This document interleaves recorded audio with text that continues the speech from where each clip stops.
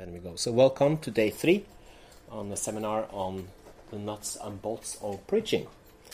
And as I said, for those who have not followed the whole seminar, which will be the most of you, this should be helpful just if you take one lesson.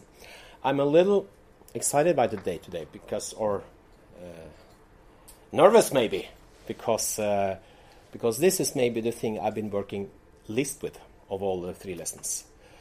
But I think an interaction could be good on these things because it's important. I have this quote: "How do I get to Carnegie Hall? By practice, by practice." It's a quote from a pop song by Sparks, and it has just entered my mind time after time because no one are born preachers, at least very few of us. So we need to see how can we do this and get feedback and see what can we do better. And I'm sure of the things I'm going to share today, you will see that the bad habits he's talking about, he's having them himself, right? Because we all are in a learning process. So there should be more time today to stop me or ask about reflections or reflect on how you think my appearances, for example. I'm open for that. But you see that here is one guy who had to learn, and we even had to have an assistant. It's Moses. "Pardon your servant, Lord. I have never been eloquent, neither in the past nor since you have spoken to your servant. I am slow of speech and tongue." The Lord said to him, "Who gave human beings their mouths? Who make them deaf or mute? Who gives them sight or makes them blind? Is it not the Lord? No. Now go, I will help you speak and will teach you what to say." I mean, we all have our specialities, and Moses definitely had his. Maybe he was stuttering, for example, but it was hard to get the word out. That's one of the theories. And you see Paul.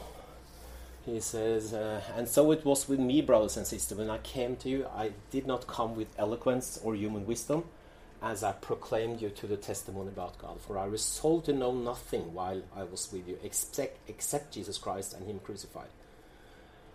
I came to join in weakness with great fear and trembling. My message and my preaching were not with wise and persuasive words, but with a demonstration of the Spirit's power, so that your faith might not rest on human wisdom, but on God's power." Which shows maybe the opposite of what I'm going to talk about today, is that I even kept back from some of my eloquence to be sure that I'm not convincing you into something that the Holy Spirit has not convinced you to walk into. But Paul was probably a very good preacher, by the way, even though he was preaching and a young boy fell out of the window and died sometime. So even the best preacher can have an audience who fall asleep. So think about that the next time you see someone fall asleep. I always fell asleep during a sermon, by the way, especially if it's about the peace of God. And just, where was I? Okay, because we are different persons, different personalities. God has created us differently. We have different ways of expressing the same message. We have different body, different voice, different style, different personality. We see that in everything we do, whether it's playing ball or it's making theater or in conversations, everything. We are different. So the thing is that we need to find out, what is my style? Who has God created me to be? What kind of messenger can I be in all of this? That does not mean that we have to end up the same. That does not mean that Mike Pelavachi should be the goal for any of us. I will probably never be as fun as he is, by the way. And when it comes to practice, it's a good thing to be at least be open for feedback from people. I mean, you should not. I mean, people say, "that was a very good speech and thank you." You don't need it. You need it sometimes if you feel that this was not a good message. But normally you need people who say that, "Why do you speak so fast?" I mean, I get nothing from what you say. I hear that you have spent time with the Lord, but it's just too much, or things like that. So we're going to talk a little bit about tools, because your body and yourself is a tool of making some kind of wrapping for the message you have. This is kind of a stepping back and see what is happening. Yes, you have been doing your exegesis. You have a comprehensive message to share. You have found out. You have a script and say that this is what I'm going to share with this audience. These are the people I'm going to talk to, and this is where I'm going to lead them from A to B. And you are the tool. You are the package. You are the presenter for that message. And at least you should not make the message so that, or the way you do it, so that you stop things that God is going to do. I think getting rid of all the irritating things in your communication style is maybe the most important. Because if people are sitting and thinking, why does it say this word again and again and again and again? And they just get annoyed about that. That means that what God is going to speak through you is, stopped in people's reaction to your message. So, therefore, practice being better, getting feedback, knowing a little bit about the tools you have in presenting the message is important. And when you learn to use these tools, it will become automatic, so you do more of it without thinking of it. So, your body.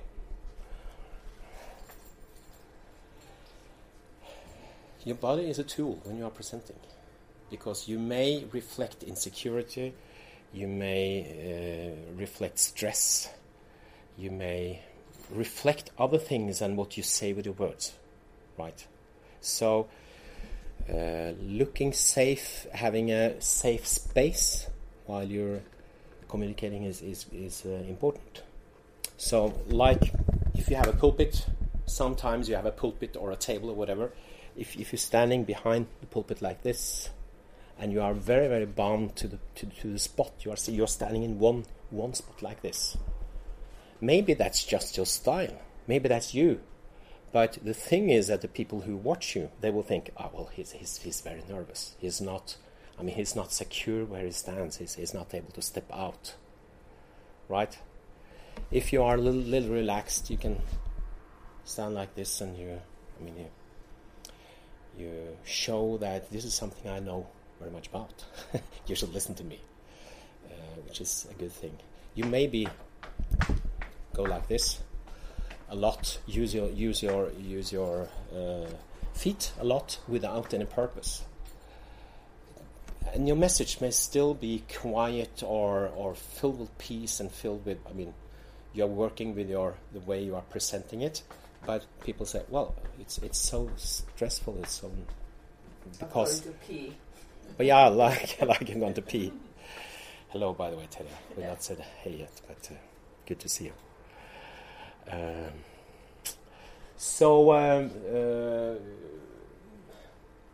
And you will see that some preachers they have one gesture they use all the time. Like, could be like this. What is it? Is it a washing machine or what? Because you have the gestures, and the gestures should be appropriate to what you're telling. We are sometimes just doing something with our hands, and not. I do that myself, and we're not very conscious about why are we doing it. How are you using your hands? How are you using your arms? If you're talking about God, you may stretch them in the air and say, or the Holy Spirit. This is what the Holy Spirit has shown me. And it could be your legs. If you talk about repentance, why do you stand talking about repentance when you can kneel down and say, this is important to God? We need to bow down to Him.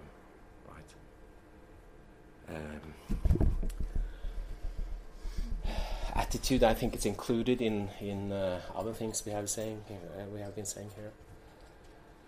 And then about using the stage, there's one thing I found quite useful sometimes because it clears your message, make your message more clear, is to take this two-spot approach. I was preaching in Africa 2 weeks ago. I was in Ethiopia, and I was taking the story about Joseph, of Joseph getting into prison. And I said, when you are put into prison, you have two choices. Like choice one, right? You can say, God, this is not fair. Why should I be here? I'm mad at you. I'm mad at everyone, right? Or you can say, God, this is painful, but you're still my God, right? And other times when I talked about these two ways to react, I was just going to one spot or the other spot. It's a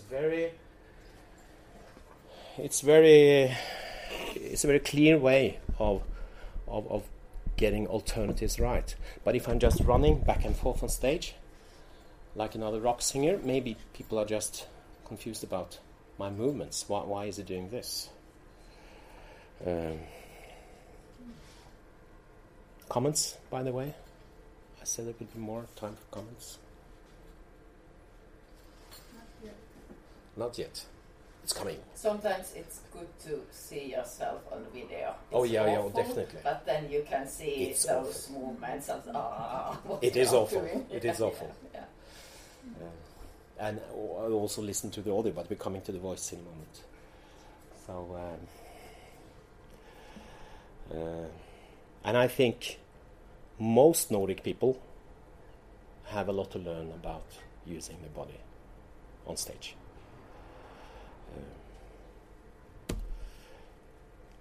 And then the eyes.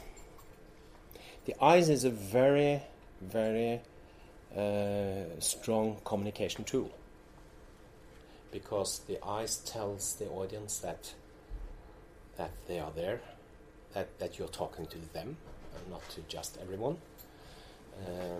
And they are important even when it's dark in the hall and you don't see the people you are talking to, or if there are so many that you cannot meet the eyes to everyone. So how do we do it? Suggestions?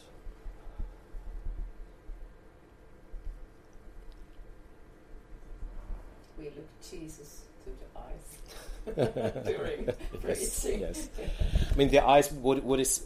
We talked about script yesterday, and I said never read the script. And one of the reasons why you should never read the script or take it word by word is that you will be stand too much like this. And then I was watching some of my preaching videos during the pandemic. And I thought, wow, you're looking down all the time. But I had a script that I needed to, so I tried to put the screen high up, and I tried to do it differently. But well, that was maybe one of the moments when I found that I need to get more free from the script, because it's, even though the words are better maybe than the words I just come up with, it can still hurt the message because I'm not communicating in my eyes. No, the thing is, I was in a practice that was in a Nordic, by the way, when we were talking about preaching in a leadership seminar some years ago. Someone were there. You were there, maybe, Ola? You were there? Yeah. Because I was one of those rabbits who was up on stage and trying to present a message and get feedback from the whole audience. And the thing was that people on my right side, they say, well, this is okay, I feel you see me and that you communicate with me. People on the left side said, it's as if I'm not here, because I was looking only to one side, not the other. So that helped me to, you see, I'm doing it now even in a small group like this. I'm shifting. I'm going to the right, I'm going to the middle, I'm going to the left. If it's a bigger hall, I would just move the site around so that everyone thinks that it's important that I'm here. And he's talking directly to me and not only to all those others. Right? So a good habit to practice on, even for small groups, is to go to the right front, go to the right back, go to the middle somewhere, go to the left. I mean, just go around from place to place. There is a method where you find a person in the congregation and look especially at them, because they are a responsive person who gives some kind of feedback during the way. It could be good for you. I'm not using it very much. I sometimes do it. If Christian Lunde is in the congregation, I do it because I know that he will react the way, he will give the kind of reactions I would like to get, or I would need to get along the way. But that doesn't change. To me, that doesn't change. That doesn't make me a better preacher, but it gives me kind of live feedback in a way. Can you imagine preaching about sin and focusing on one person? Yeah, right. You're like, oh my God, he knows something. It's very good you say that, because as I said, this is not very, very thorough prepared, because eyes can also communicate more, because I mean, you could do like this and people will think, I need to repent, right? The one thing I need to do is repent. And it could just be a habit, right? Or it could be, and this is connected to the face, to the rest of the face, of course, and we talk about the face later. But the way you are using your eyes is also important. And again, it's the feedback which tells you, because it's not deliberate. I'm coming back to that with the face, because that's very much about me. I have put words as an own category, because, and we talk more about the voice afterwards, but the words you use. We said a little bit about it yesterday, and this goes in a way a little bit back to the manuscript kind of thing. What kind of words do you use? I found that people in the Nordic countries, we are normally quite bad in rhetoric, in the art of expressing ourselves, which is a drawback. I've sometimes been looking at interviews with normal Americans. I mean, do they exist, Ted? No, he's out there. I mean, really, Americans from the street talking about something, about any subject, and they're so clear. What they're thinking is coming out in their mouths, because their rhetoric is a subject in school, really. We don't have that. So you see, when people are talking, they're using words like this, they're putting a lot of extra words in, and it's like a labyrinth, really. So we're not very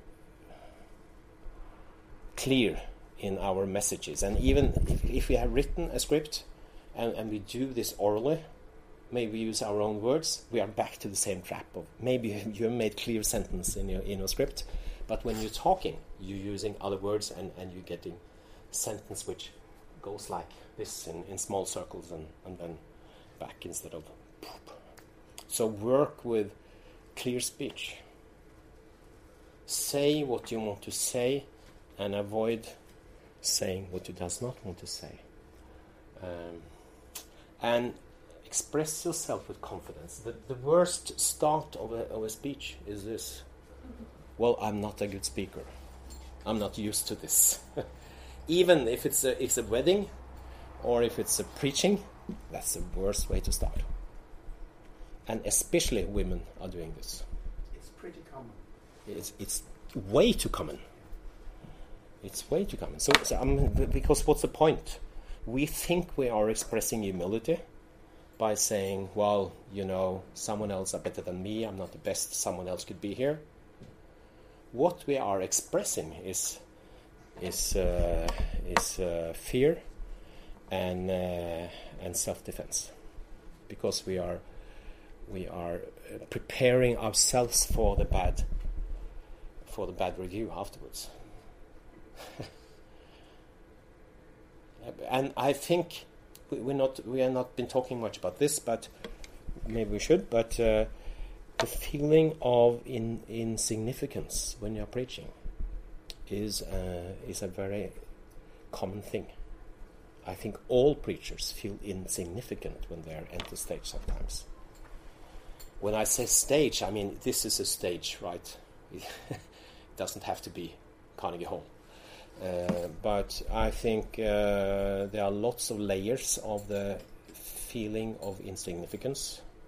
It could be a spiritual thing that Satan is talking to you and say that, what do you have to share? I mean, you know the sin you did yesterday. You have nothing to bring to the market. It could be your own insecurity. And that you are comparing yourself to others.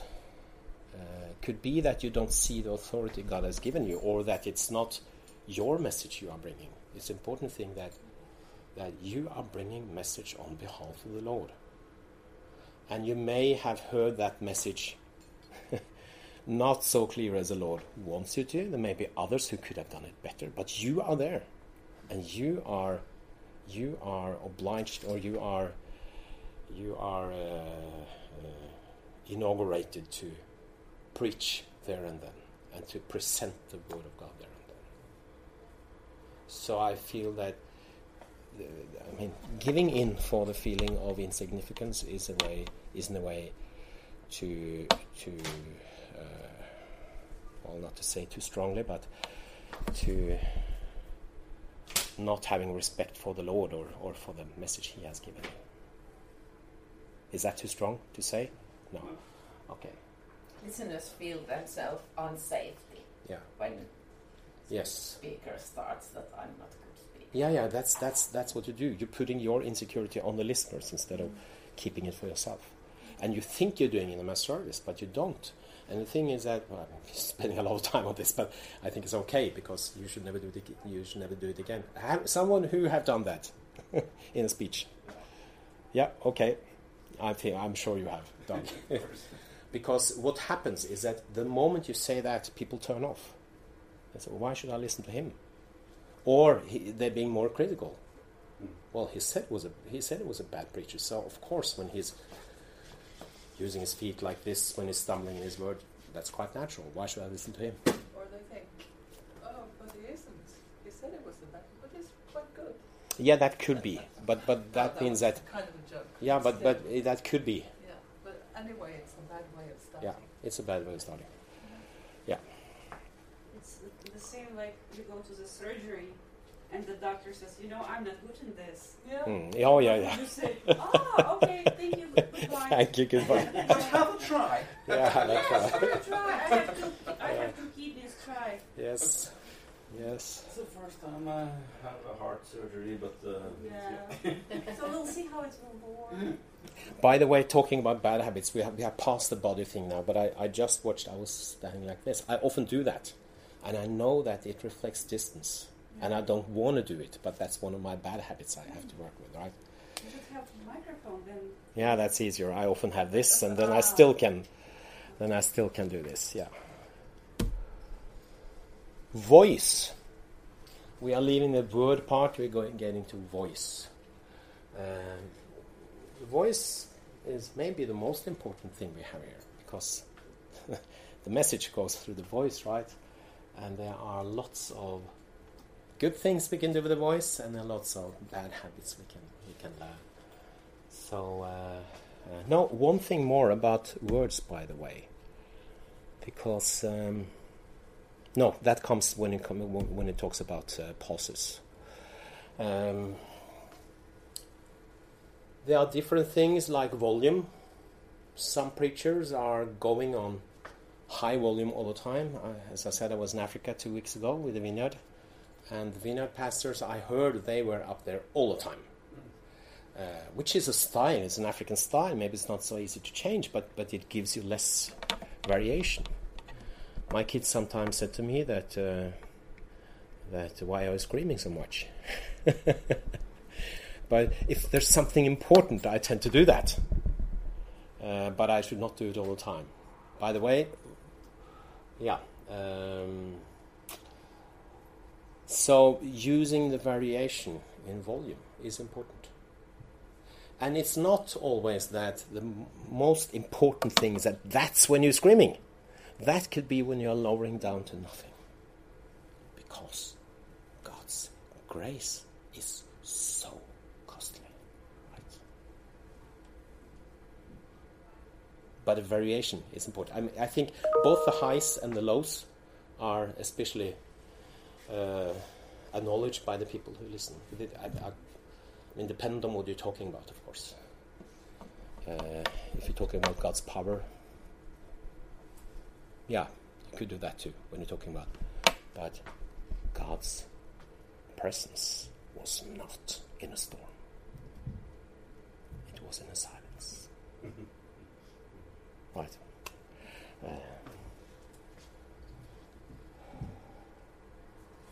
So when you're looking through your script, think about volume, or practice using volume automatically, that you go up and down, and that you know when to speak like this, and you know when to just slow down, or speed. I recognize two things in some of the preachings on this camp, and that is, it has been very fast, and that is because I've been sitting up translating into Norwegian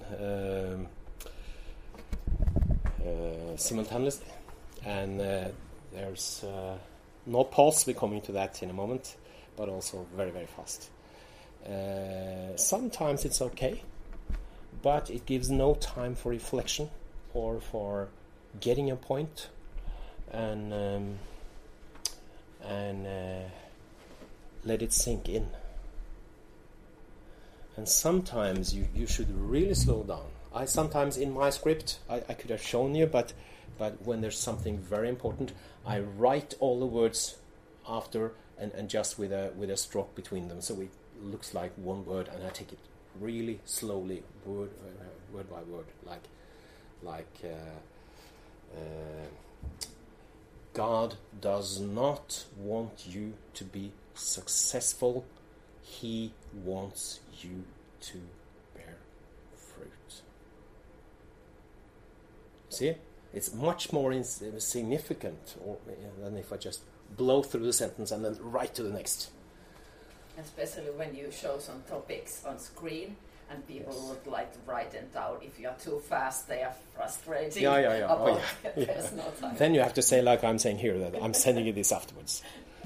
But it's not the same. By the way, we can send this through because I'm sending just the notes or the runtime version from this afterwards. So I didn't send anything yesterday because I forgot the list here, by the way. So, the pitch. We have different pitch. That's the level of the voice, and I just now find that because of my throat, I have a very low, sexy voice. I like it, but it's not going to last. I'm normally quite much higher in pitch than I'm now.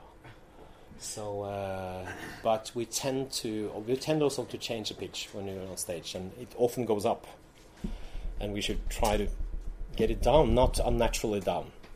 Have you been looking at business leaders or politicians who are interviewed, male politicians who are interviewed on the television? They're going down like this all the time, or lawyers. Men think that the lower they are, the more important they sound, and there is some truth in it. I'll tell you something. It's Yes. a little bit, and we as women preachers, for instance, we must be very aware of it. Okay. So we don't Good go, to say. like squeaking and squalling. Because you tend to go up. That's what you say.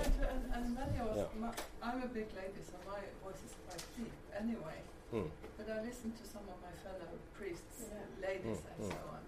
And some are really up there, and then they tend to be people listening. Not that people don't listen to you, but it's very important that you rather go down a little bit than just go on. And also that you must put another point there, that you warm up your voice. Yes, good. That's so important. That's good. That's a good point. Yeah. And about volume, just to go back to that, because we are always used to have microphones and equalizers, right? So we can speak with a normal voice. But I'm thinking about those pioneers like John Wesley or Whitfield and these guys. Do you know how many people they were preaching for? Lots and lots. Up to 20,000. And that was outside, because there was no hall to take them all, and Church of England didn't want them to stay inside anyway. So Whitfield was preaching to up to 20,000. I think for John Wesley, 6,000, 7,000, 8,000 at least. So they needed to do like Jesus did. They needed to put them in an amphi, standing down, or like when Jesus was on the sea, talking to people on the land, it was the same. You're throwing it out on the sea, and it reaches much more. So Jesus was preaching to at least 5,000 without a microphone. So it's possible. It's possible with some training, especially for men. It's more difficult for women, but I mean to use your lungs and to use your stomach to get a quiet, loud voice without screaming. But that's totally another subject, by the way. Be aware of bad habits. I'm thinking mostly about words you fill in, but I think we will cover that in the next two. But bad habits could also be words you are repeating, which are not. Or if you have keys on your pocket and you are touching them all the for time, example, and they make noise. it's Or pen, so, what you are it's clicking, such a bad habit. So annoying. Thank you. Yeah. Some people, so we have to they don't, they can't put those annoying voice off their head, so they are. Yeah. Right.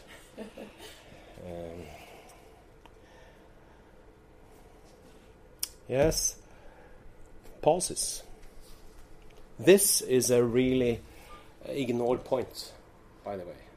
And it has also been ignored here by some of the preachers, that they don't have a second pause in what they're saying.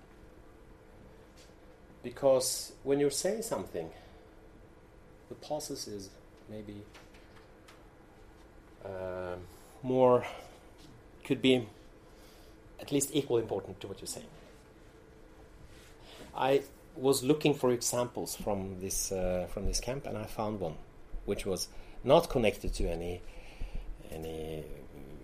deep theological points. It was more a joke. But when Mike Pelavachi, he says, and to me, who is a extra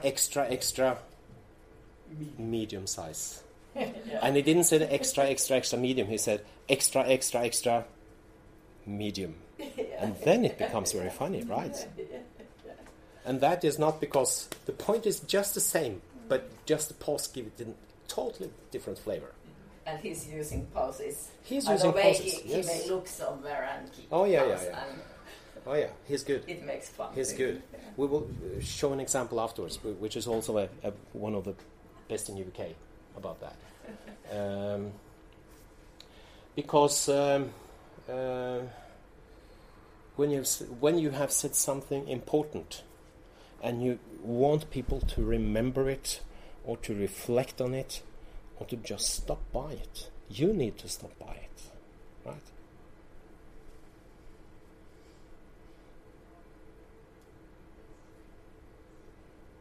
And then Jesus said, "In your hands I commend my spirit." How long do you think you can rest after a sentence like that? Because we are nervous, we think that we need to get on, that we need to have a new message. But a pause could be quite long without it feeling awkward, if it's in the right place.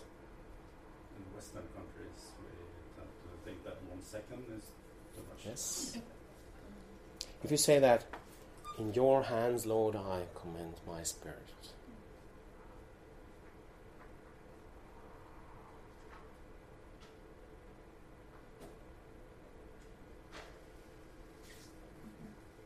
And then you go on. 7 seconds. It's not much. Yes. Do you use pauses a lot when you preach? Too little. Yeah. I mean, sometimes what you are saying really deserves a pause. And sometimes it's a good when you keep pause. You have time to listen, God. And sometimes you have a schedule and what you are going to do, but Lord will give you another message. So if you keep a little pause, you may hear it, and then you can turn yes, a you different may. road. Yeah, you may.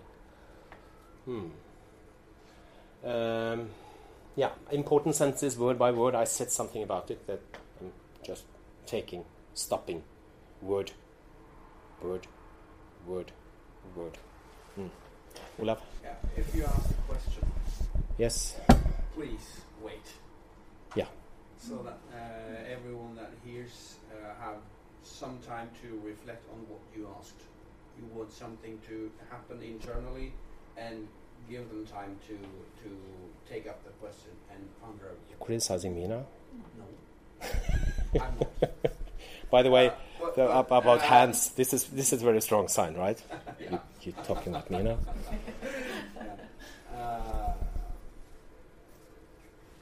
But if the preacher is looking for a reflection and are giving a question, it's very annoying that you hastily go on with the answer yourself. Yes. Yeah. We sometimes stop the sermon and let people reflect and say, think about that for a minute. And we let them think for a minute, and then we go on. What does that mean for you? Write it down if you want, or just sit there in God's presence. 1 minute. And there is a difference. Then we go on. If you are prepared a sermon, you have, of course, thought about this question in advance. Yes. So you're sitting there, finished with your thinking, but the audience are not. The thing is, and we're not covering this especially today, but for smaller congregations like you may even have a conversation with them afterwards, which will work. Yeah. Probably. Yeah. You do that? Yeah, sometimes. Yeah, it's a good thing. I think the worst of fill-in words in all those pauses are and these are so much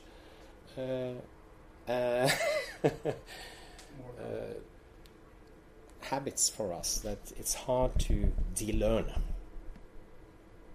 But when you listen to yourself on audio, do you hear it?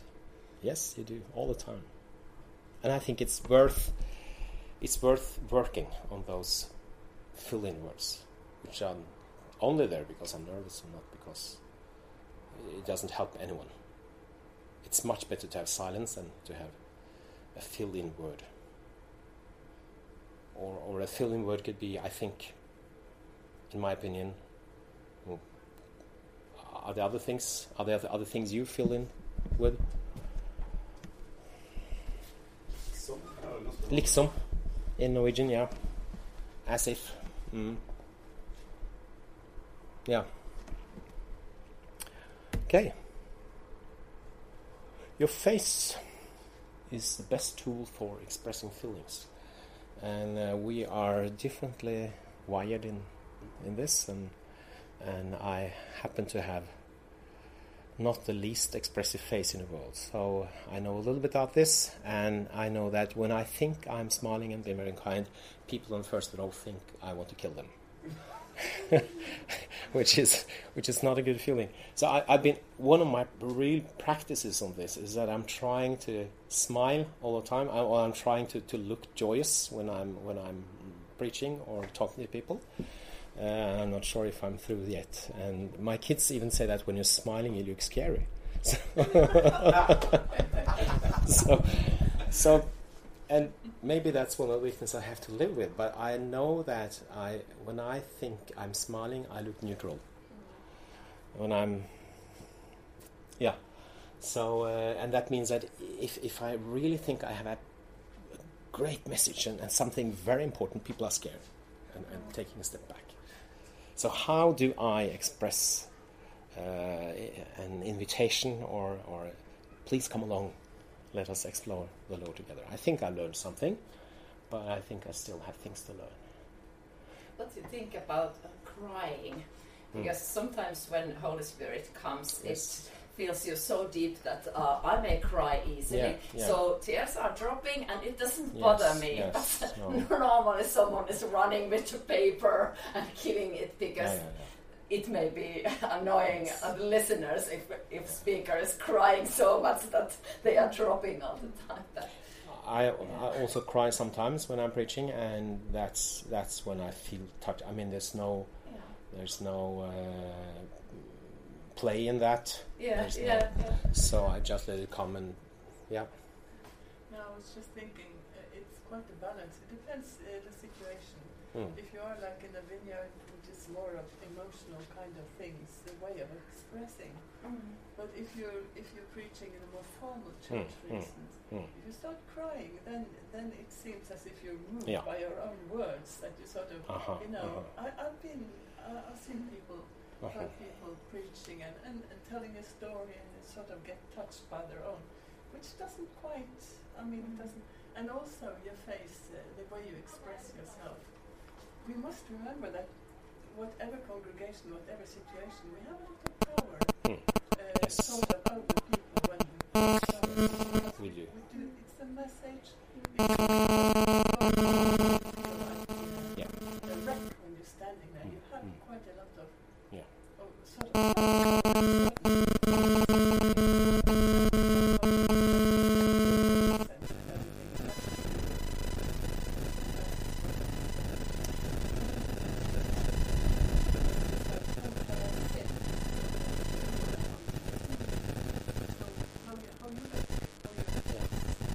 But let's take the other opposite of what you're saying, because one of the things which is one of the best things I experience is when people come and say, you were sharing this and this in a sermon 3 years ago, and that changed my life, or I did this and this, and I don't remember the sermon, I don't remember ever saying that. But you see, God has been working, and something good has come out of it, and that's part of the same authority. Of course. Oh yeah, the authority is good. Yeah. And as you say, sometimes you don't know. People are moved by something it meant so much for them. And that's the work of the Spirit, but I would just mean the way you appear. Right, is also good. Yes.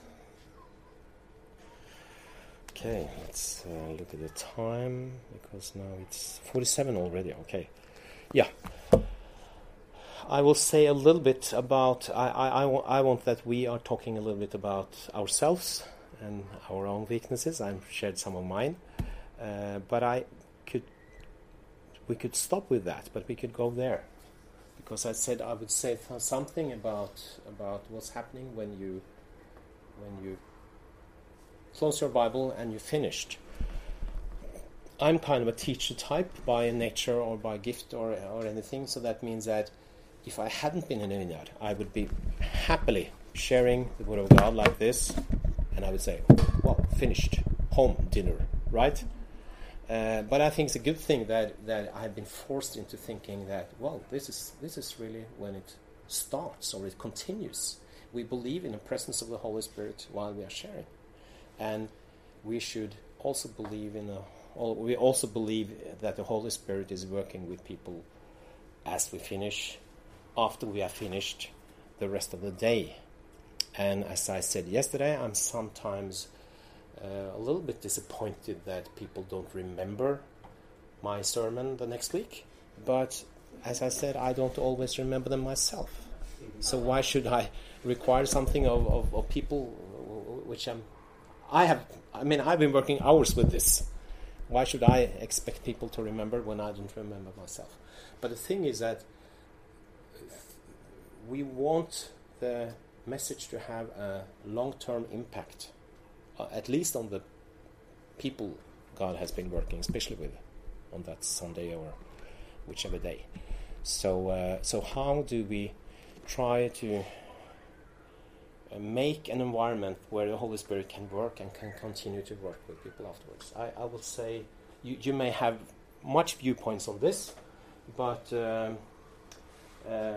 this question, what is the best response to your talk? Which is, what are the steps people can take, which is natural in a Sunday service setting, which makes them think on Monday, well, I did this yesterday, or I decided this yesterday, or this was revealed to me yesterday, and I need to do something with it. We call it response time, which is a computer science word, but that covers more than just ministry time. It covers all kind of responses you can give, either to God or to other people, or so how do we do it? We do it in different ways, but I think it's important to think through in advance, and it's important to be flexible when it happens. So sometimes we say, if you want to repent from something, either tell it to someone around you, or if you don't want that, put it on a piece of paper and come and put it in this box by the cross. We put a cross in front, and we say, after the Sunday service we're going to burn the notes, which are there. We're not going to read them. Right. One response could be just to kneel down by the cross. It could be to call people to ministry time by the stage or in the front. It could be to invite, which is the most normal, that we invite people to meet. What do you call it? Not counseling team, but what is it called when you're praying for people? Which team is that? Well, no, the ministry team. Okay, that's a word, maybe. Yeah. So that you can be prayed for, or that you can confess your sins, or whatever. But I think it's a good thing that we try to think what is a natural step. It could be that you either give them a piece of paper, or they find a piece of paper, or they put on their phone. Is there one thing you can do about this next week? If there's one step, we are presenting something new or revolutionary for you. If there's one thing you can do about this, we're talking about compassion. Is there one person you want to reach out to next week? And with what? Write it down. Remind yourself Tuesday morning, Monday morning, and make a plan for the week. Because those small actions can change the way you look on compassion. Because it's so easy to just close the book, close the meeting, close the Christian life, and then we go on with life as normal. And we don't want to force people. We do not want to manipulate people. At the same time, the Holy Spirit has been working with people. Well, how do we make that happen also next week? And maybe they need a little challenging.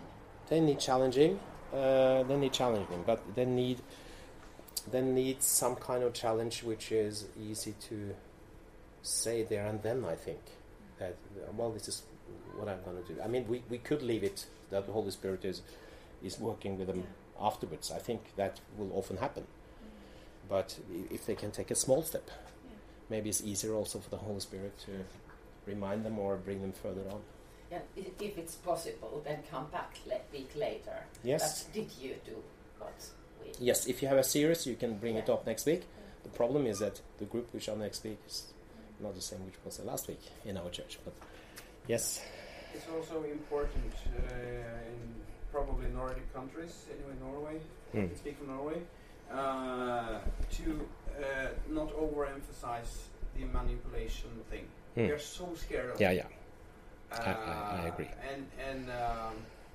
I agree. And rather say it's fully possible to have a good sermon about forgiveness. And then probably everyone in the congregation have someone they could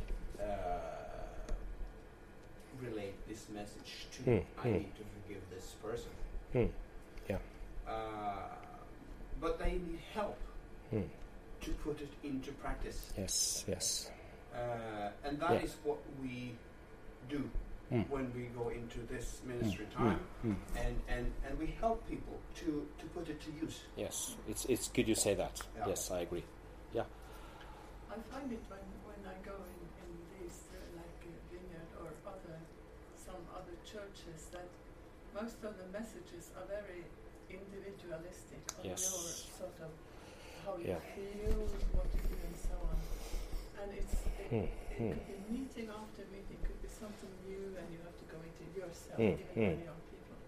So I think if some of the messages are more to the church, or more to having to do with community, having to do with God as a creator, how to take care of, not only how you feel or what to do with yourself. Then another way of responding is, of course, to put people into little groups and talk about it and jot it down and so on. So it's not all the loads are put on one person. Just it's always individualistic. And if it's intercession in a little group, it could be for other people, for other countries. Intercession was the word I was looking for. Yeah, exactly. Good. I really agree, and I feel hit myself because we are part of our culture, and I see what you mean. And focus on the individual week after week could make us being people who are only looking inward, which is a good thing, because I think we should work on our holiness, but our holiness should be for a greater purpose, and that is to serve the church and build the church. Yes. And but when you're talking about more direct things, of course, words of knowledge or prophecies are things which are often more direct. You will just hit some of the people in the congregation, and it will hit harder, if you see what I mean. Because that's when we get, there's someone here who has not forgiven his brother. And you're sitting here, you're thinking that you should do it, but you are afraid because you have held on to this for so many years. And then this person comes to the front and things are there. But there are other things too. We are sometimes encouraging people to pray for the friends or the people around you, not only to the intercessors, but among themselves. We say that if you have a relation to those around you, you can pray together. You should not take someone who you don't know and pray for them, because you never know who comes and you never what happens. Some weird guy come in from the street and prophesying over people he doesn't know. That's not good. Simply not good. But it happens from time to time anyway.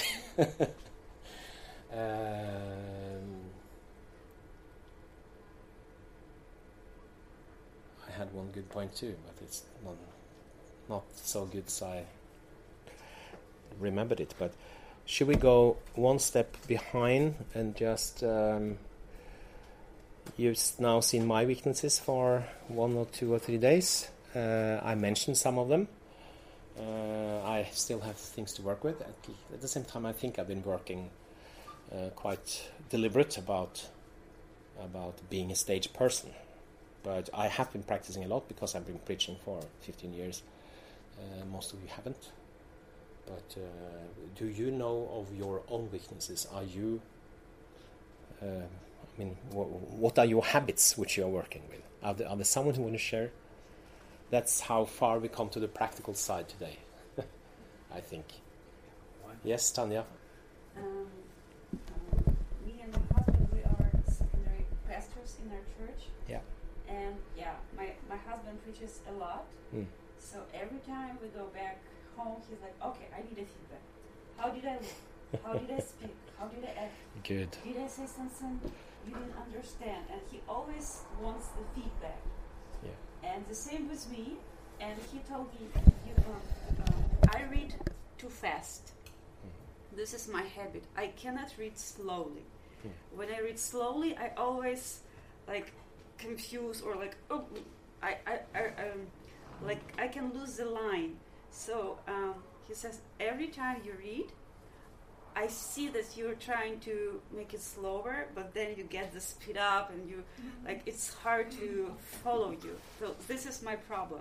It's try to practice at home. Try to read slowly. So this is my weak point. When I read scripture, I speed up and people don't follow it. Thanks for sharing, and thanks also for sharing the feedback system you have with your husband. I think he really appreciates that. I hope. Well, at the beginning, I was like, okay, you looked weird. You hold your microphone here, or your T-shirt was too short, so when you raised your hands, like I could see your belly, or he's like, okay, I got it. Next time he came like with a longer one, and that's very important. Yeah, because people don't tell you this kind of things, but your wife can. Yeah. So every time, and I notice every time he's been working on this, so I had less and less points. Like sometimes I say, okay, I didn't get a word what you were saying, like I didn't get it, and he said, I had a feeling that this is for only 1 or 2 people, and he actually mentioned at the beginning, like I have a feeling it's only for 1 or 2. So he said, okay, forget it. Good. I have something, Sven. Yeah. If we have time. Yeah. We have time. I just found that I wanted to show a video. I had forgotten that. But anyway, yes, we have time. No, it's just I'm kind of a language freak, so not being able to express myself in good language irritates me so much that I get too bound to my manuscript. So mostly, if I fall out of my manuscript, then even if I've been preaching for 20 years, and I mean I enjoy preaching, but the way of you formulating, using the right language, I'm a bit bound to that. But also the clothing, I think it's nice. In our church we're always robed, so you don't have to worry what to wear because you have a robe, a long robe. Mette is, by the way, working as a Lutheran priest. At the same time, you're part of our church. So that's my husband is. My bad habit is that when I make sermon, I try to empty the board from Bible. So I took too many Bible stories in the same sermon. So it's sometimes I drop some of them, but still I have too much material. And of course it's good because I have a mind map where I'm speaking, so I can let some go away, but still it's too worldwide. You should have been yesterday. We were talking a little bit about that. Yeah. Sorry, I need to go back to children camp meeting, but this was so wonderful to be here. Thank you. I was wondering if we should just stop with or look at a 2-minute video, I think, 2 or 3 minutes maybe, of a guy. He's an Anglican priest called John Jay. Do you know him better? No, he's very good, and he's preaching everywhere, and he also has a kind of style a little bit like Pelagie. He's using humor a lot. But more than that, he's also using. He's using his body, his eyes, his words. He used a whole toolbox in a way to present his message, and I'm especially impressed when it comes to his pauses and when he stops. He's not using it that much here because this is also part of a conference or something that things go fast. But this is more a choreographed, that it's more like a piece which is practiced and made for public appearance in a way. So how do I get to that? I thought I had it here. Yes. I was doing my shop. Yeah. Again. We need just to turn this so that I can hear it. And I put it on. Shopping at a supermarket. And the lady at the supermarket on the checkout desk, she had a cross around her neck. So I said, "Oh, hello." I said, "You're a Christian." She says, "What?" I said, "You're a Christian." She says, "What are you talking about?" I said, "You've got a cross around your neck." She goes, "Oh, it's nice." I looked at her name, Tracy. I said, "Tracy." It was not nice. It was nasty. She looked at me as though I was an alien that had just landed from another planet. So I'm putting the stuff on the conveyor belt, we're packing, we're talking. I said, Tracy, listen, if I had an earring here and you said, what's your earring there? That's a gas chamber. No. Yeah, gas chamber. Why are you wearing a gas chamber earring? I said, well, I want to remember how millions of Jewish people died in the Second World War. And then you said to me, what's your other earring? Oh, that one there? Electric chair. No. Yeah, electric chair. Why are you wearing an electric chair earring? I said, well, I want to remember how certain criminals got executed in the United States. I said, Tracy, what would you think of me if I was walking around with an electric chair earring and a gas chamber earring? What would you think of me? She goes, I think you've lost it. You've lost it. No, so I said, Tracy, is that because they're symbols of execution? She goes, yeah. I said, so Tracy, what do you think you're wearing around your neck?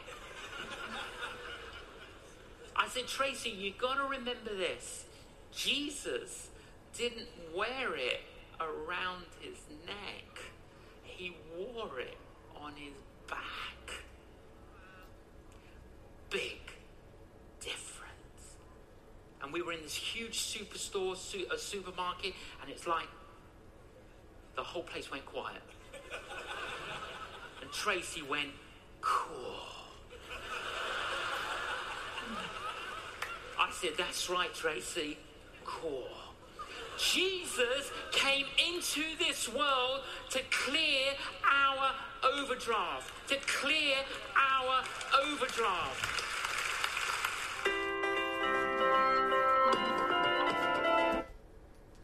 Did you see that he was using more or less every tool in the toolbox in just 2 minutes? It was a pulse. It was a use of hands. It was words and volume and everything. So yeah. So walking around. Pardon? And walking around. He was walking around a lot. Yeah. So there are some masters we can learn from, I think. So here's one of the guys that I'm looking at. Well, this is something I can learn from this. Okay. Thank you for coming. We are finished, and if there are more people who want the runtime versions of this, I'm not sure if I can include the last video, by the way. I'm not sure if I have the rights. Will you send the others as well? The first Yes, I will send everything to everyone, I think. So there we are. So what was the name of this guy? If you take Canon John J. Canon is a title. That's Proust, okay, yeah. And then John J. Dot. He has a few stories used a lot of times, so you find the same stories.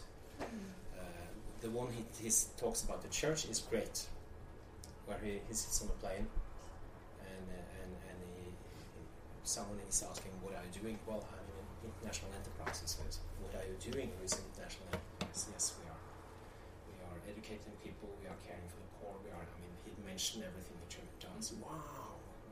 And we have been around for 2,000 years, something like that. Wow, what do you call this enterprise? It's called the church.